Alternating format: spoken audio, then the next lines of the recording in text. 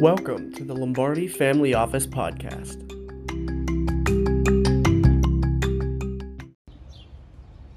Somebody asked me, how do you know if you're living a significant life?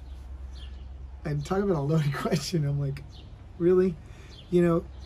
And they said, is there some kind of significant audit we can take? And not that an audit that was significant, but a significant audit to see how significant your life is. And I said, you know what?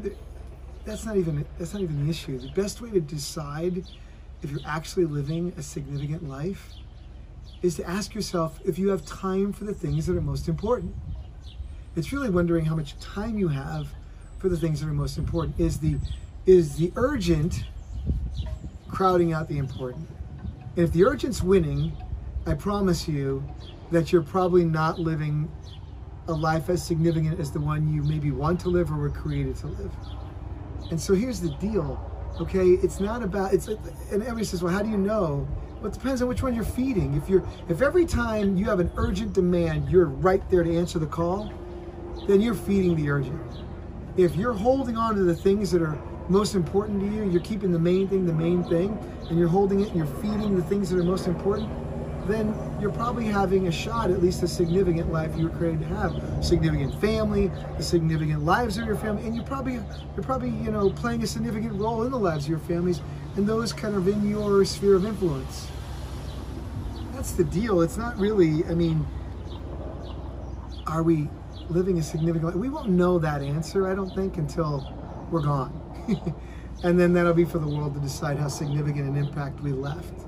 What type of impression we actually left. Someone once told me, they said, you know what? I'm making great money. And I'm like, really? He goes, oh yeah. And I said, well, tell me about your deal. And he told me how many hours a week he was making. He told me how much money he was making. And I said, you know what? It sounds more like you're making good money, but it's costing you great time. Why would you use your great time on something that wasn't most important? I said, is money the most important thing in your life? He said, no. I said, well, look how much time you're actually applying to making money. And he said, and I said, that's great time that should be applied to the great moments of your life. Designate that great time for great moments, for the significant part of your life, and use good time to make and do the things that are not as important. What you should be doing is you should be making great money using good time. See, that's the difference. Not good money using great time. See, our lives, we have choice points all over. We have ways of deciding whether or not we should answer that call, or we should follow that answer that knock at the door, or make that one more call, or go on that business trip. The question is, what's most important to you, and where does that significance lie? Invest your time in the significant moments of your life, and then you're living a significant life. I had to make that same change myself. I had what I thought was a great life. It really was a good life. And I was using great time to have that. I thought I was making great money, but it was only good money. And ultimately, it cost me my marriage. At the end of the day, I missed the significance because I lost the battle of the tyranny of the urgent.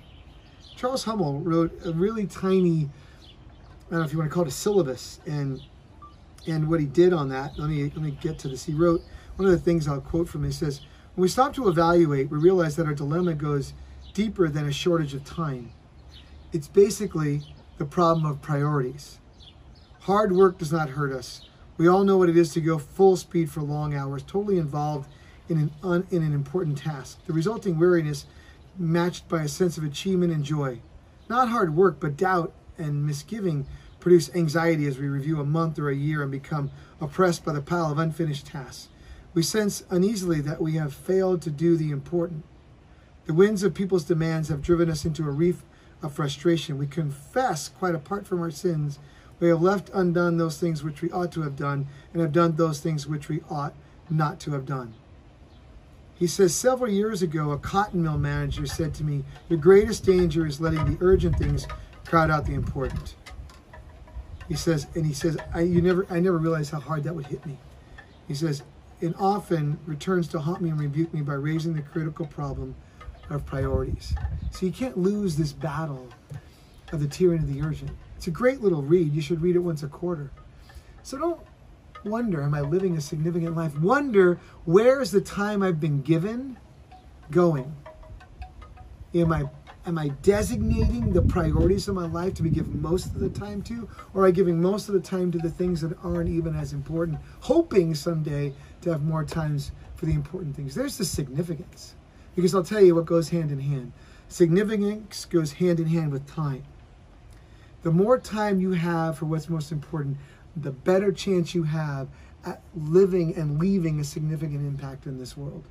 Why else would we go around? Why else would we take another trip around the sun if it wasn't a significant trip, if it wasn't to live a significant life, if it wasn't to say that I'm making a significant impact on the lives of others? What else?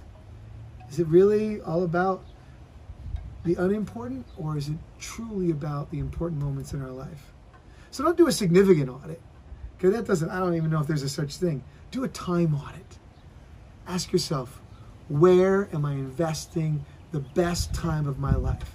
Shouldn't it be in the best parts of my life so that I can have the best version of life I was created to have and help others do the same? I want you to live a significant life. Why else? Why else? Why else be here? Why else have that opportunity to take another breath? Make each breath a significant one. Choose your time wisely. Have a fabulous, blessed day. God bless.